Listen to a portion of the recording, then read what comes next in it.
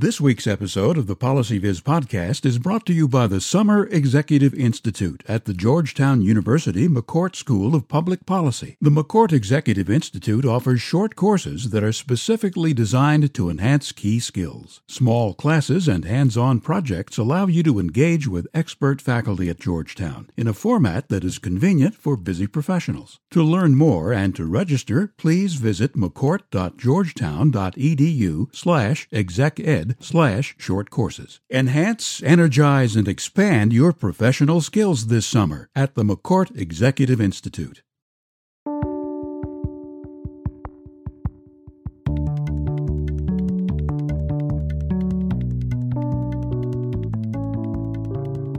Welcome back to the PolicyViz podcast. I'm your host, John Schwabish. I'm happy to be joined today by Seth Blanchard, a senior editorial developer at the Washington Post. Hey, John. How are you? Good. How are you doing? Good.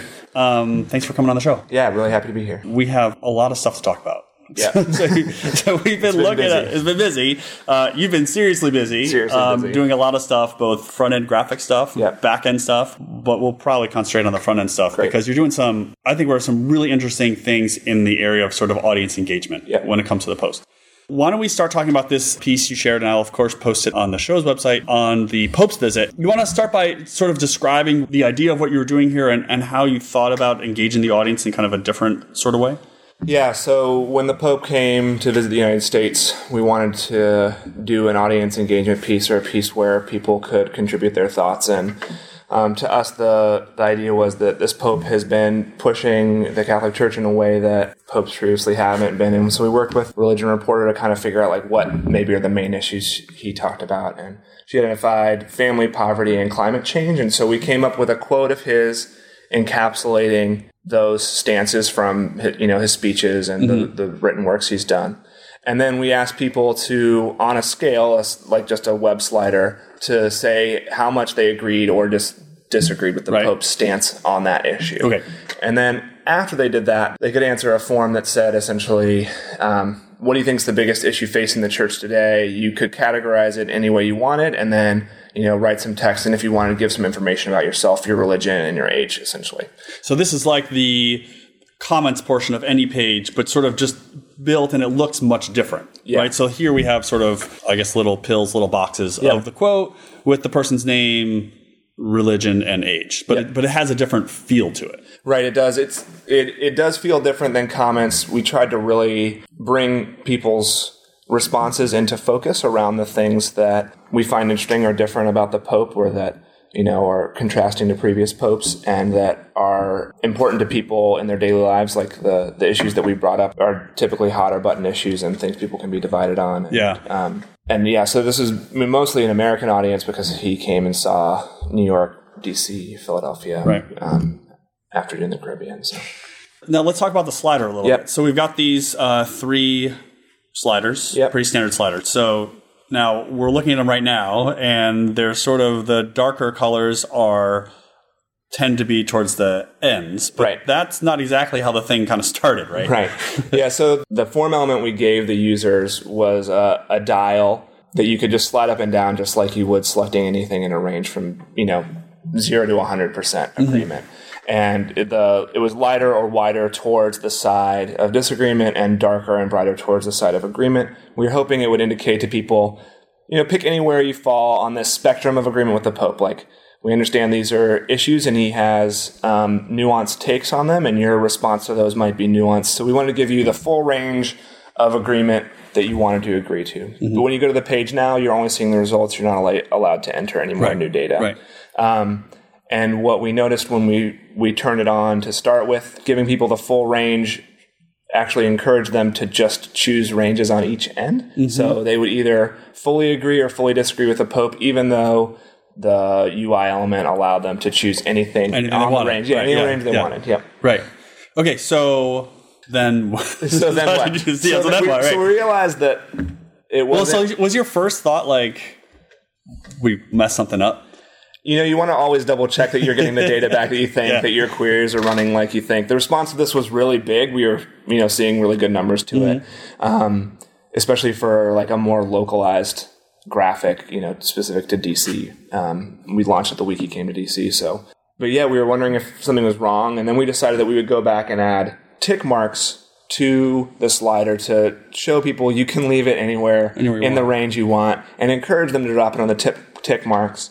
And as people continue to visit the site and use the sliders to record their answers, you can see where the tick marks are kind of appearing on the bars. So like if you go to the site now, you'll see them, and you'll see darker bars along the scale, essentially where the ticks were. And that's not because people couldn't choose anywhere they wanted to go. It's because the UI influenced their decisions. By not giving them any guidance in the beginning, we thought we were making it easier, when in fact it appears that it was harder for people to use that. Right. Yeah.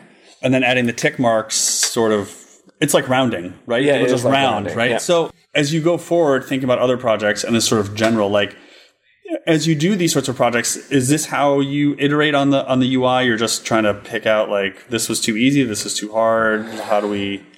Yeah. So for social UI, for when we want to get responses from folks, the thing we're trying to do is boil it down to the lowest thing we can get people to engage on. So like, what is the least thing we can ask of the users, ask of our readers, and get responses back that are meaningful? So we want you to participate. We're interested in what you think. We also know that filling out forms, especially a blank comment box on the web, is intimidating and not that helpful. And a lot of people aren't going to volunteer for that. And so by allowing people to do something anonymous and ideally really fast on your phone, you just touch where you want it to go on it's like one mouse click and drop. We've minimized the friction between the user providing a response to us and getting, valuable feedback from our readers. So, we look at that, and then, after a project like this is done, we'll talk about like what went well, what we could improve for the next time, and then we'll take that and then feed it into the next project. Okay. And when you're doing projects like this, how are you thinking differently between the desktop experience and like a mobile experience? Yeah, so this one translated really easily between them. There's some testing that, obviously some testing we do between the different breakpoints and screen sizes. On the desktop, when you first came to the site, when there were sliders here, the two right questions were grayed out, and the leftmost question was highlighted. And then as you answered it, you would go on to the next question. And it would highlight the next question, and you click to encourage people to move through and answer the full range of questions. On mobile, when you answered, we hid one and showed you the next one. And so it was very easy to just click and go, click and go, click and go. And, on mobile, we try to make things even smoother than desktop, because the places people use them, they usually don't have their full attention as you might at your desk at work. Or at home, Right. When you're sitting around, like, looking at your computer. Like, when I use my phone, it's waiting in line for something. It's while watching TV. And so you really need to make it, like, jump in, jump out, jump in, jump out. Really simple. Right. Make the interaction easy. And so this lent itself well. Sometimes we have a harder time adapting our projects to one screen size or another, starting with mobile and then scaling to desktop, or starting from desktop and scaling to mobile. Right. I want to move to another project in a moment, but when you're building these sorts of projects, you are asking the reader to answer some question, put in some information, and then they get to see themselves next to everybody else. Right. Do you think that's like an audience engagement strategy that people should be trying more and more? We saw a little bit of it last year. The New York Times did this one on drawing this education line. We've seen a few of these sort of popping up, but do you think that's where things are headed in terms of audience engagement? To me, it feels like a really good approach. A lot of times especially when I see a map, I immediately go to where I live and see what it's like where I live. Yeah. And so to be able to place yourself in the data allows you to maybe understand it a little bit better. And so if on this slider you agree to the Pope and you see that everyone else agrees with the Pope, that could be of interest to you, because maybe people in your social circle don't, or people you follow on Twitter or Facebook don't agree with that and what their public statements are, but maybe a large portion of people you don't interact with do. And so it's interesting to take yourself and then kind of move from there to the place where the majority is, or where, maybe a part of the majority sits. And I think it lets readers find themselves in the data, and we're generally selfish as people, and it's easy to like look, where am I in this thing? Where am I? And so we try to do that when we can. I like it when I try other graphics that are like it. I'm interested in it. And then if like my friends do it too, or coworkers, then you can compare. You can compare yourself. And that's easy as well. Very cool. Let's talk about this other project we're looking at. This one is on feminism. Yep. And again, a sort of different engagement strategy, I think, on this one. So this is Betty Friedan to Beyonce. Of course, I'll post it on the site. But you want to talk a little bit about the strategy you use here to get folks to interact and engage with the piece? Yep. So this was a package of 5 stories along with some other stories that we had run on the site all at once. And as we were involved in reporting this, the thing that kept coming up in the reporting meetings was how much of a discussion around this topic there was without as many places to hang your ideas on as there are in other issues. Mm-hmm. And so the story was actually putting yourself in the discussion as much as where we are in feminism today. And we wanted to provide the same service to the reader as we had when we were doing the reporting. And so we built a similar sort of thing where you could answer a poll. And this one was specific to each article. We wrote a poll question and a response type specific to each article. So as you were reading, they were placed in a place in the article where the article made sense to ask a question about someone, like, how do you feel about this issue you've read about a character? Now, how do you feel about the same issue? And then from there, we encourage you to jump into comments. Mm-hmm. And so you can see poll results. You can see what people have commented on already. And the other thing that we did is instead of having comments at the bottom as is normal on our site, we put it in a side panel that you can slide out over top of the article. It mm-hmm. doesn't take you away from the article. It allows you to engage in comments without losing your spot. And this, again, was to remove friction from people participating in our discussion. We wanted to also encourage good comments and good discussion around a topic that typically doesn't engender that. Yeah. Right? Yeah.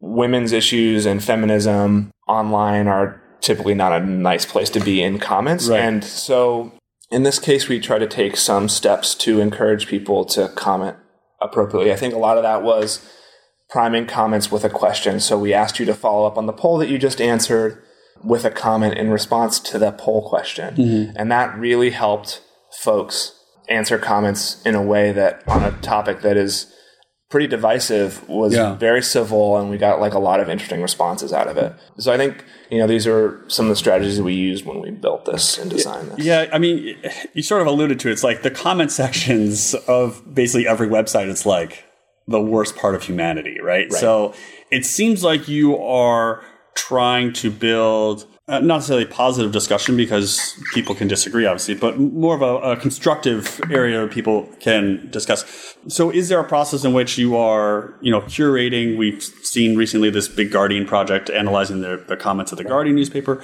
Are you curating comments, but is it more about what you just mentioned, sort of guiding people through and having this more constructive thing, or is it just you're just kind of throwing stuff at the wall and trying to see what sticks at this point? Well, I think we have seen better responses when we give people a guided discussion to have, and when our authors are involved in the commenting process, or when we can highlight comments that we say these are good. People mostly comment for the community and for feedback from other people on the internet. And that's a large portion of the reason why people behave so badly, is because they might not be that badly as people in real life, but they want attention, and so they do things to garner attention. So if we can minimize the attention that they're given, as well as highlight the things that we want attention to be placed on, we can look at people's responses from all sides of the issue in a way that we might not be able to do in an article, or in a voice that's different than the article. And so I think by priming that, and then by highlighting the parts that work well, the people that respond in a vein along with the article, it's helpful, and it does make comments better. Clearly, you'll still get bad ones, and then this was heavily moderated because of the topic, subject matter, and so we were able to remove some of that. But I think we were very happy with the sort of responses we received.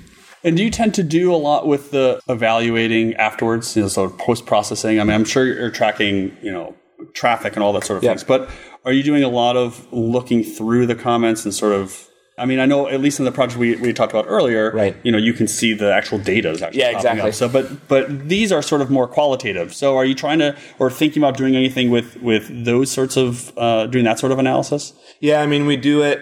I don't know that it's formal. Yeah. The folks on the comments team that run this send us responses back. We were watching comments back to see how they were going. We also got like how many comments posted versus how many deleted to see like what percentage. And I think they do this on a lot of stories anyways, but for us, because of our new layout and the focus we were trying to encourage in commenters, it was of interest to us. Right. And so we were happy with the numbers, and I think it's something we'll keep trying. There's like lots of work going on here and in the open source community around making comments better. We received some feedback from those folks as we built this out, and so it's interesting to try stuff and see how it works. Really interesting.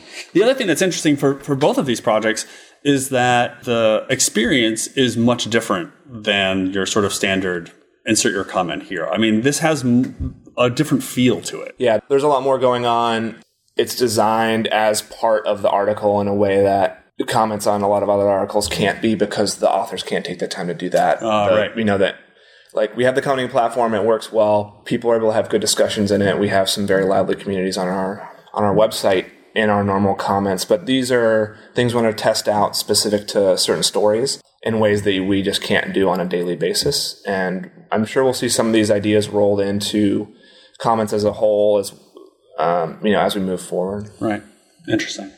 Okay, so let's switch to a more recent project, the news story on Obama, a virtual museum of his presidency. Yeah. This covers a lot of ground. It covers an enormous amount of ground, and it will continue throughout the year to cover even more ground. Okay, so this is a living thing. This is a living thing. It will be, I'm not quite sure how many part series. We have another release coming up early summer, late spring for it. But yeah, so it's a review of Obama's presidency in his last year in office, and it will cover different aspects of his presidency. This first room in the museum, if you want to continue moving with the metaphor, is about the first black presidency, the first black president. And so it's laid out with illustrations. There is, as you said, a huge amount of content in here in the same way that there might be in a museum. And so for us, working with my coworker Emily on this, it was a big, her design was mostly to try to allow people to get a lot out of it, even if they didn't jump in and read the articles. There's a lot of great articles and videos and images that you may have forgotten. It's been 8 years. A lot has happened.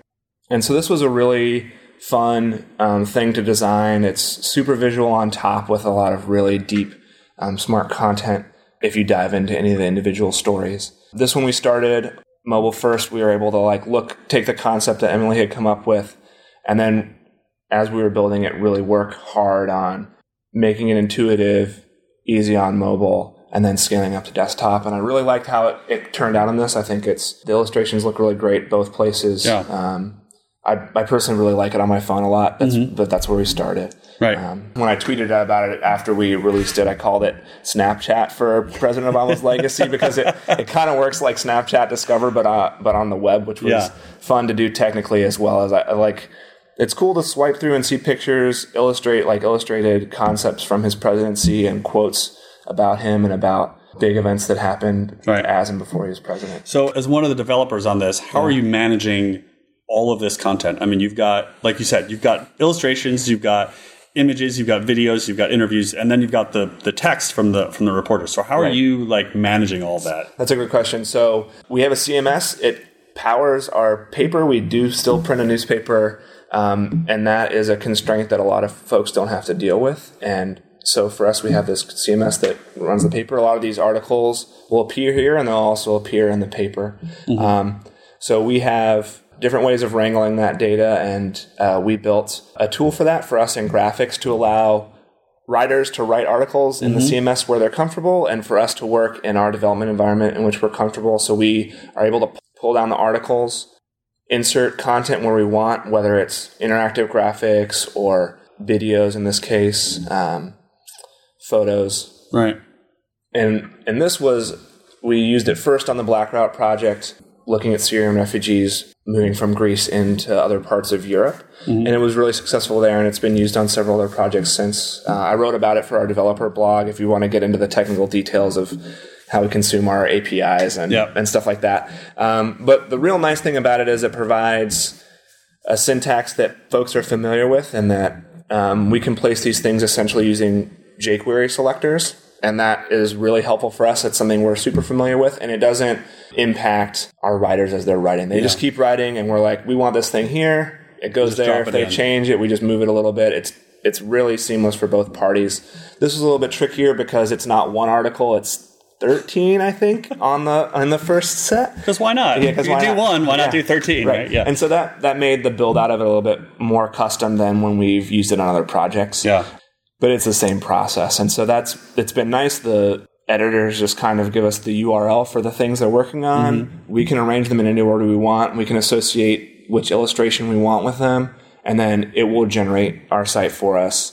And then we can just work with it. And as they make changes to the articles, we're pulling those in live.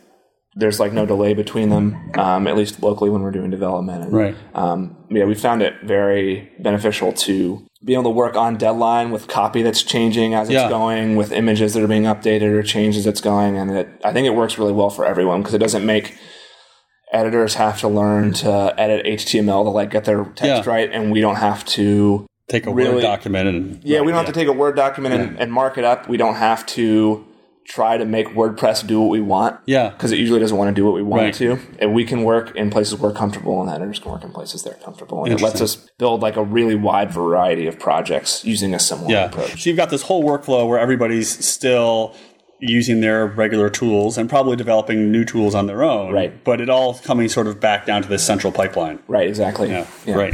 Interesting. Well, these are great projects. I'm curious to see what you guys will do next, especially on the engagement side. Yeah. It's a lot of fun. It's very fun. So thanks for coming on the show. It's been really great. Thanks so much for having me. And thanks to everyone for listening. If you have comments or questions, please let me know. And please rate the show on your favorite podcast provider so others can learn about it and tune in. So until next time, this has been the Policy Viz podcast. Thanks so much for listening.